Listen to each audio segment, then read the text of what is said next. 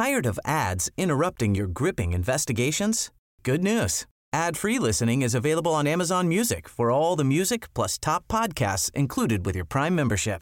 Ads shouldn't be the scariest thing about true crime. Start listening by downloading the Amazon Music app for free or go to amazon.com/truecrime ad-free. That's amazon.com/truecrime ad-free to catch up on the latest episodes without the ads. If you're struggling to lose weight, you've probably heard about weight loss medications like Wegovy or Zepbound, and you might be wondering if they're right for you. Meet PlushCare, a leading telehealth provider with doctors who are there for you day and night to partner with you in your weight loss journey. If you qualify, they can safely prescribe you medication from the comfort of your own home. To get started, visit plushcare.com/weightloss. That's plushcare.com/weightloss. plushcare.com/weightloss.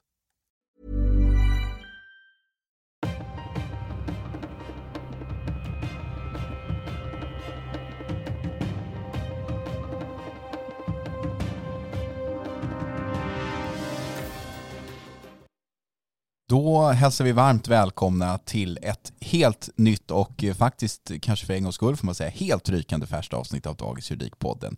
Jag heter William Eriksson och jag sitter här i studion denna fredag lunch nästan tillsammans med dig Stefan. Hur mår du? Jag mår bra och det är då som du säger för en gångs skull helt färskt. Vi brukar ju normalt spela in ett par dagar innan vi lägger ut den till allmänt beskådande. Och det är kul, det är inte första podden vi gör idag. Vi har ju precis här haft en ganska lång sittning, nästan 1 timme tillsammans med Moderaternas rättspolitiska talesperson Johan Forssell som är en del av den här valspecialen som Dagens Juridikpodden kommer att göra här nu framöver inför nästa val där vi har pratat rättsfrågor och liknande. Är det någonting som, alltså bara kort, behöver inte recensera vad han sa sådär, men var det någonting som tog dig på sängen på något sätt av det han sa eller var det bara som det brukar vara?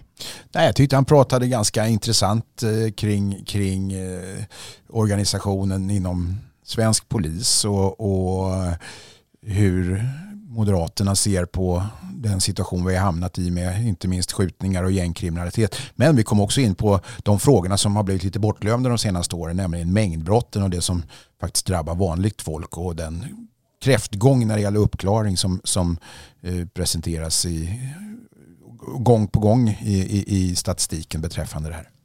Kul. Den här utfrågningen eller intervjun eller vad man nu vill kalla det, den kommer att publiceras här inom ramen för Dagens Juridikpodden under nästa vecka och sen så följer fler rättspolitiska talespersoner, alla från samtliga partier har tackat ja till att vara med och de kommer att kunna höras här i podden mellan nästa vecka då och en bit in på våren, men nu släpper vi det. Däremot så Johan Forssell för sig osökt in på riksdagen, politik och vi måste ju prata lite om vad det är som händer här nu. Sverige fick sin första kvinnliga statsminister häromdagen. Hon var dock bara statsminister i 7 timmar var det någon som sa till mig innan hon begärde sitt entledigande hos talmannen och det här har ju utlöst någon form av, vad ska vi kalla det, politisk kris eller någon mischmasch eller vad säger du Stefan med lite erfarenhet av den här typen av situationer? För att förekomma då tillrättavisande mejl från våra lyssnare så kan jag säga hon var inte statsminister. Hon hade valts till statsminister men faktiskt inte tillträtt. Så att konstitutionellt och rent formellt så var hon inte statsminister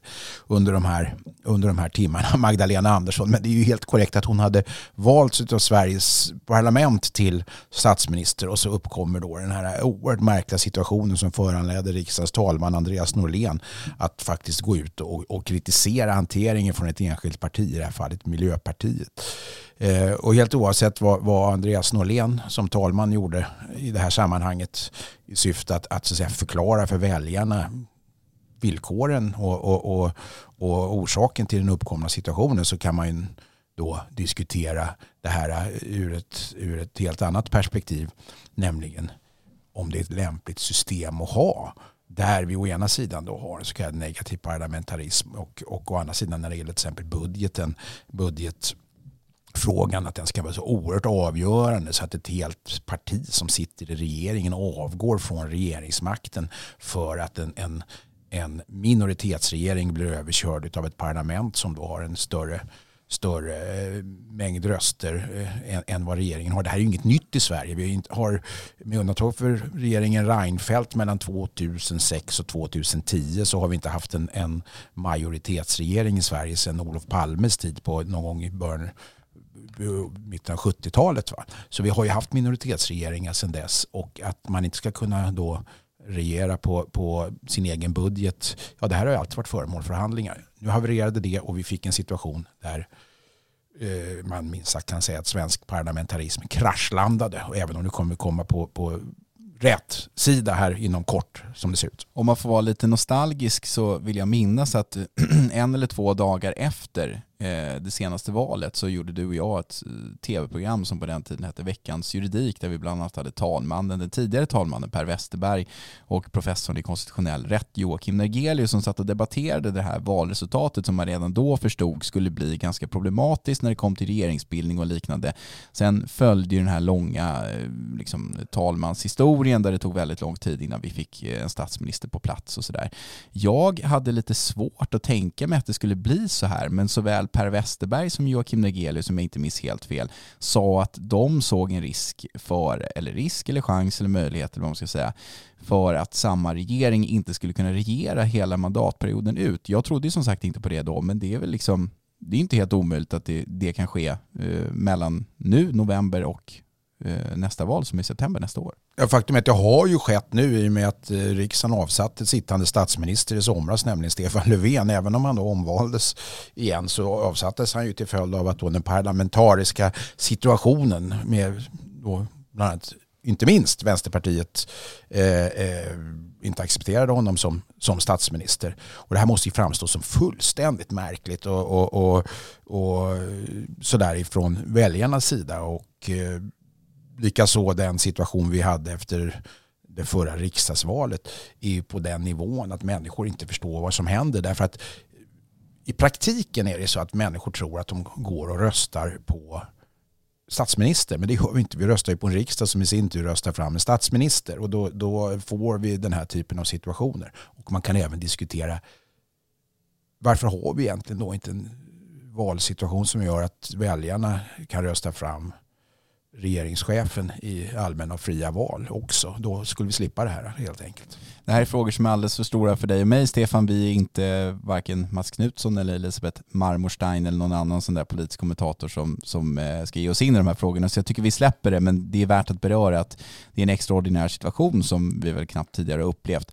Men för all del, låt oss gå vidare. Och då ska vi prata om notarier, för vår poddkollega Sara Johansson har i veckan kunnat avslöja, får man nog ändå säga, på Dagens Juridik att notarierna vid Stockholms tingsrätt upplever sig ha en väldigt, väldigt tuff arbetssituation. Jag tror det var 40% av notarierna som hade svarat på en undersökning och uppgett att man upplevde både fysiska och psykiska stresssymptom på grund av den extremt tunga arbetsbelastningen. Många vittnade också om väldigt mycket övertidstimmar, och någon sa till och med att det här innebär är att vi i många fall arbetar helt gratis. Det här är, som vi brukar säga, ingen nyhet. Vi vet att arbetsbelastningen bland notarier i Sverige på de svenska domstolarna har varit väldigt hög. Den är tung under lång tid. Men varför händer ingenting, Stefan? Hur kan det vara möjligt att vi ska behöva sitta och prata om det här igen? Alltså det här är en fullständigt obegriplig situation även ur ett historiskt perspektiv. För att så länge jag har varit med har man hört att notarierna jobbar livet ur sig och att flitens lampa lyser långt in på kvällarna, och att det är svårt att förena notarietjänstgöring med ett privatliv och ännu mindre med ett familjeliv och så vidare. Och det här är faktiskt Sveriges domstolar. Så det här är Sveriges domstolar som ska tillämpa och tolka lagar som i en arbetsrättslig mening använder och utnyttjar ung arbetskraft som egentligen, det är klart det finns ett val och inte vara notarie, men om man nu vill dra sitt strå till stacken inom rättsväsendet och göra sin notarietjänstgöring och är ung, så är det väldigt svårt att säga nej när en chefsrådman eller en lagman kommer och säger åt en att du ska göra det här och det ska göras si och så, det måste vara färdigt på måndag. Va? Och jag tycker det vore intressant om och är förvånad över att man inte faktiskt har lyft det här ur ett rent arbetsrättsligt perspektiv när det gäller arbetsmiljölagar, övertidsbestämmelser och annat som gäller på arbetsmarknaden i stort och som domstolarna de facto är satta att använda som lagstiftning i de mål som de ska döma i. Va? Sen har vi ett annat problem när det gäller just notarier, och det är ju att det finns ett så kallat betygssystem där de här notarierna blir betygsatta, och det finns ju personer i den här undersökningen som då vittnar om att det har förekommit hot att skriver du inte den här domen åt mig som rådman så kommer det påverka ditt notariebetyg. Det är ju också ett stort problem i det här sammanhanget, nämligen det kommer ju minska risker eller liksom minska möjligheterna för notarier att, så att säga, bli visselblåsare eller liksom ställa sig upp på något möte och säga att det här är inte acceptabelt och liknande, om man ska behöva vara rädd för repressalier. Är det ett gammalmodigt system, tycker du, Stefan, det här med att man ska betygsättas av domstolschefer eller rådmän och liknande som notarie? Nej, det tycker faktiskt inte jag, utan jag tycker tvärtom att det är direkt lämpligt att man har ett betygssystem motsvarande ett tjänstgöringsbetyg när man har gjort notarietjänstgöring som ändå är någon form av kvalificerad utbildning trots allt efter det att man har avlagt en juridisk kandidatexamen. Så det tycker jag är vettigt, men det får naturligtvis inte användas i syfte att bestraffa eller hota människor att jobba utöver vad normal arbetstidsbegränsning säger och så vidare. Och det här gäller verkligen inte bara Stockholms tingsrätt, utan det här är någonting som vi hör ifrån och alltid har hört nästintill ifrån de stora domstolarna generellt, att vara notarie är liksom att vara i princip någon form av slavarbetare i juridikens fabriker. Jag skulle vara jätteintresserad av att höra vad då i det här fallet till exempel chefen, arbetsgivarrepresentanten i det här fallet, chefen, lagmannen för Stockholms tingsrätt, Gudrun Antemar, säger. Men jag har förstått att hon inte vill uttala sig om det här. Nej, Sara Johansson, som sagt, vår kollega, sökte Gudrun Antemar för en kommentar, och hon hänvisade då till notarieföreningen vid tingsrätten som har gjort den här undersökningen, och det tyckte jag var väldigt märkligt, för hade jag varit domstolschef och jag hade fått ta del av den här artikeln, eller som jag hoppas att hon har fått ta del av hela den här undersökningen, så borde man på något sätt reagera och åtminstone kunna gå ut och säga att det här är väldigt beklagligt, tycker jag, att det ser ut så här, och vi ska arbeta med att lösa den här situationen. Men Gudrun Antemar, som sagt, ville inte uttala sig i den här frågan, och det kan man tycka vad man vill om, men jag tycker kanske att det hade varit på sin plats att man säger någonting i alla fall. Ja, inte minst med tanke på att domstolarna har ögonen på sig och ska i någon mening vara oklanderliga, inte minst när det gäller juridiska frågor där även arbetsrätten innefattas. Va? Sen kan man då även dra det ett steg längre, även om tingsrätterna och våra domstolar är självständiga myndigheter även i en administrativ och organisatorisk mening, så finns det ändå en paraplyorganisation med form utav Domstolsverket och där har ju vi inom Dagens Juridik och inte minst tidigare vårt tv-program Veckans Juridik haft representation från HR-sidan närvarande och pratat om hur attraktivt det är att komma till domstolarna, vilket det är och vilken bra grund det är att stå på att vara notarie, vilket det är, och vilken merit det är formellt, vilket det också är. Men då är frågan, kommer den här generationen som vi nu har utav jurister att i förlängningen och de kommande generationerna acceptera de villkor som har funnits tillbaka i tiden konservativt, där även jag är så pass gammal så att jag talar för då kanske en svunnen generation, men vet att man måste inom citationstecken lära sig att göra sin värnplikt i arbetslivet innan man så att säga kan gå vidare. Och jag har också jobbat stenhårt en gång i tiden. Jag tror så här, om jag då får företräda en lite yngre generation, att de kommer inte att acceptera, eller vi, om jag då ingår i den generationen, kommer inte att acceptera den här typen av konservativa inställning. Och det jag kan säga också är att efter publiceringen av den här artikeln så har det ju kanske inte strömmat, men det har kommit extremt mycket mejl till redaktionen där folk som har eller arbetar eller funderar på att börja arbeta som notarie har historier att berätta. Så att jag menar, det är absolut ingenting som är särskilt utmärkande för Stockholms tingsrätt, utan det här problemet verkar finnas över hela Sverige, och jag hoppas verkligen att Domstolsverket tar den här typen av undersökningar och dess resultat på allvar, och att vi får se en förändring på den här fronten. Får jag bara lägga till en grej här, Ville, som kanske är av något form av intresse, att det här gäller ju även i viss mån och framförallt på vissa byråer, biträdande jurister som kommer in som unga jurister på advokatbyråer, som en gång i tiden också faktiskt kallades för notarier en gång i tiden också när man var ung jurist på en advokatbyrå. Även där pratas det om flitens lampa och Det har varit föremål för stora diskussioner om det verkligen ska vara så. Om man ska kunna förena till exempel familjeliv och privatliv med att arbeta som biträdande jurist på en av de större advokatbyråerna. Men när det då, som domstolarna faktiskt är, statliga myndigheter förekommer motsvarande, så är jag förvånad över att ingen faktiskt har drivit de här frågorna rättsligt. Det är ändå jurister vi pratar om. Jag tror man är rädd för repressalier. Jag tror inte att folk tycker att det är värt att liksom, driva en tvist mot en stor advokatbyrå eller liknande. Dels så kan man säkert bli stämplad i branschen. Nummer 2, det kan sannoliken bli dyrt att driva den typen av tvister, och det kanske som sagt inte är värt den uppmärksamhet och liknande som en sån process kan medföra. Det tror jag. Men då vore det också intressant att höra, vad säger till exempel fackförbund, vad säger Jusek om det här? Det skulle ju vara intressant. Nu har vi inte pratat med dem. Ska vi? Nej, de heter också Akavia nu för tiden. Förlåt, jag är gammal. Jag sa just det. Nu går vi vidare.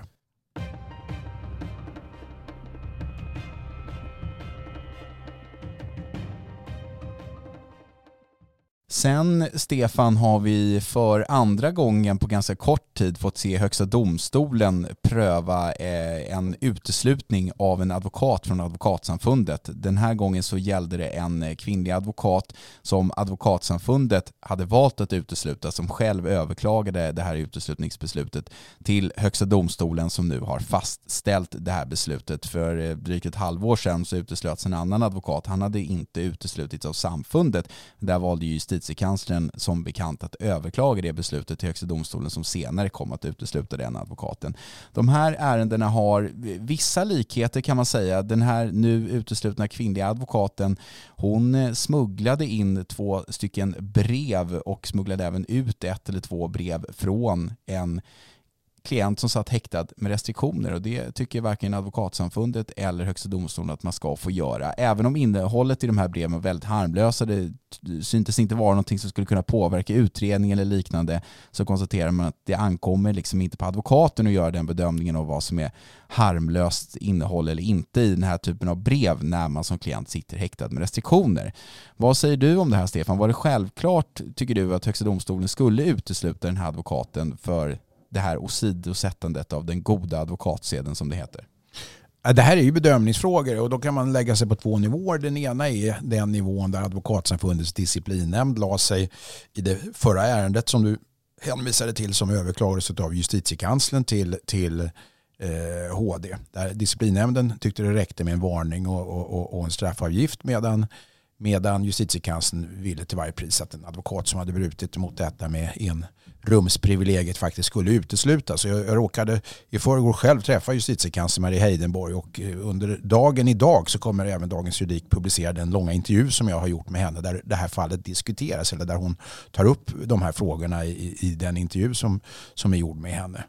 Och Marie Heidenborg, jag frågade henne varför tyckte hon att det här var så viktigt att driva till Högsta domstolen, att en advokat skulle uteslutas. Och då så svarade hon att det handlar ytterst om de rättigheter som en misstänkt har, nämligen att få ha det här enrumsprivilegiet med sin försvarare. Och att om det missbrukas och det inte blir allvarligare påföljder än en varning, så är det risk att det där äventyras i förlängningen, därför att en stor förtroendekris uppkommer, inte minst hos polis och åklagare som så att säga inom citationstecken sitter på andra sidan, men även hos allmänheten. Och därtill så sa Marie Heidenborg också att hon tyckte att det var av ett prejudikatsvärde, därför att det var viktigt för verksamma advokater att veta var gränserna går, och att de tidigare från Högsta domstolens sida faktiskt har sett väldigt allvarligt på den här typen av överträdelser som advokat, och att disciplinnämnden då inte riktigt har beaktat den praxis som Högsta domstolen tidigare har visat prov på när man har satt ner foten. Och det skriver ju här i domen från i onsdag som den här brevsmugglande advokaten då att advokaten av allt att döma agerade utan uppsåt, och att som sagt de här meddelande inte tycks ha påverkat brottsutredningen negativt, men att emot detta ska ställas att det rörde sig om överträdelser av en, jag citerar HD här,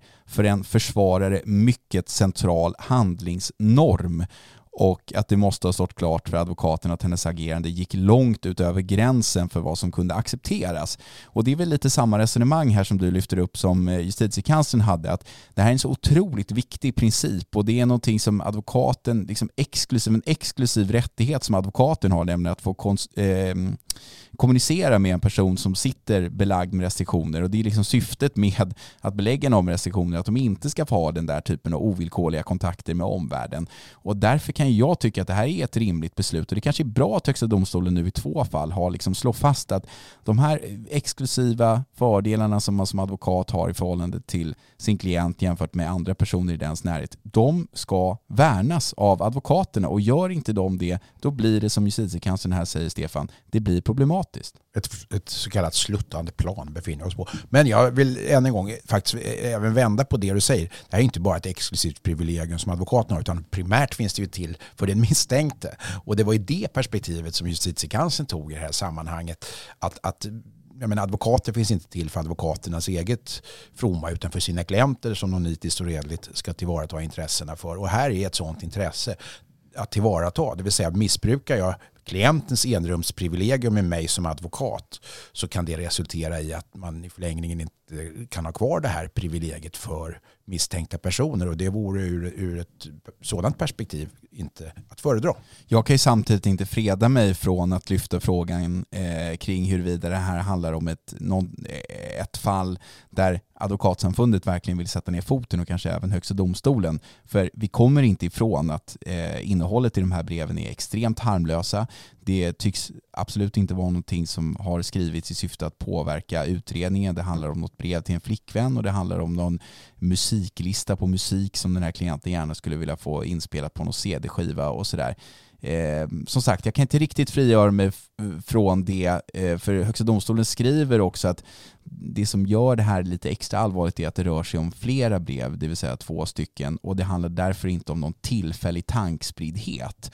Då öppnar man ju på något sätt upp från Högsta domstolens sida för att skulle man ha gjort det här en gång och liksom inte tänkt på det här att man tar ut ett brev eller för in ett brev till eller från en klient med restriktioner, då kanske man inte skulle bli utesluten. Ja, det är det slutande planet som är avgörande i det här sammanhanget. Dessutom, nu utan att gå in på det här specifika fallet där det må ha varit harmlöst, det kan jag inte svara för helt enkelt, så kan jag generellt sett tycka att vem kan bedöma vad som är ett harmlöst innehåll oavsett vad som står där? Det går faktiskt att använda ett kodifierat språk. Det går att använda det skrivna pappersarket för att skicka budskap eller hot eller vad det nu än må vara som är själva syftet med restriktionerna, nämligen att man inte ska kunna göra detta. Och man kan använda allt mellan himmel och jord som står i mänsklig makt och fantasi för att då få ut ett budskap om någonting som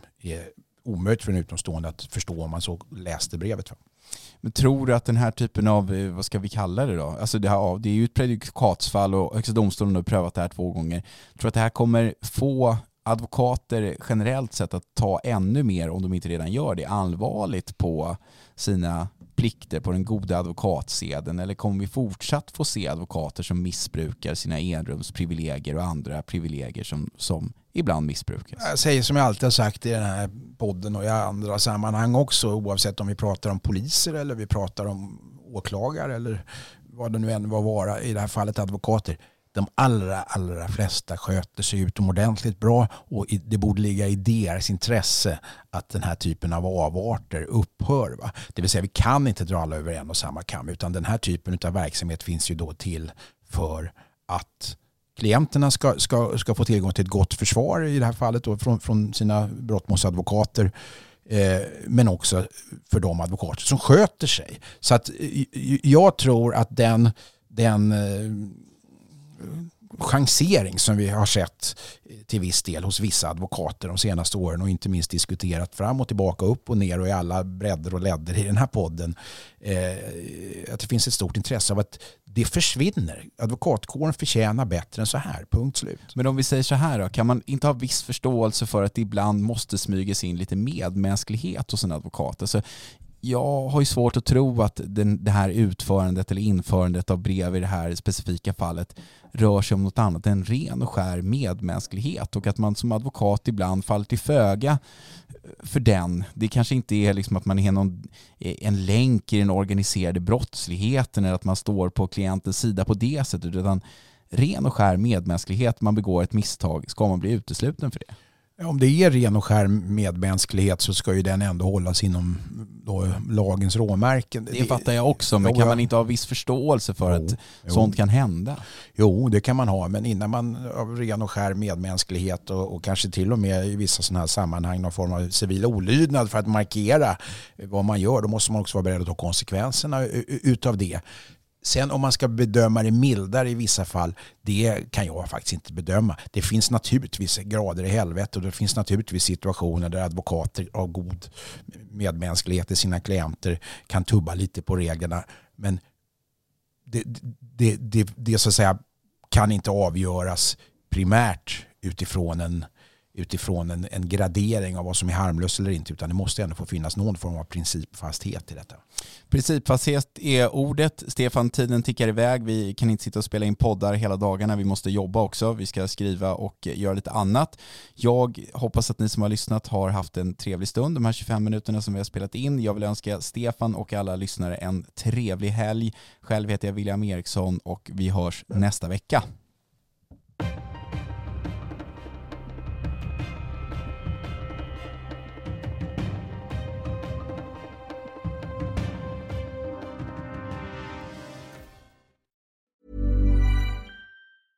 Tired of ads interrupting your gripping investigations? Good news. Ad-free listening is available on Amazon Music for all the music plus top podcasts included with your Prime membership. Ads shouldn't be the scariest thing about true crime. Start listening by downloading the Amazon Music app for free or go to amazon.com/truecrime ad-free. That's amazon.com/truecrime ad-free to catch up on the latest episodes without the ads. This Mother's Day, treat mom to healthy, glowing skin with Osea's limited edition skincare sets. Osea has been making clean, seaweed-infused products for nearly 30 years. Their advanced eye care duo brightens and firms skin around your eyes, while the Golden Glow Body Trio nourishes and smooths skin all over. Go to OSEAMalibu.com and use code MOM for 10% off your first order site-wide.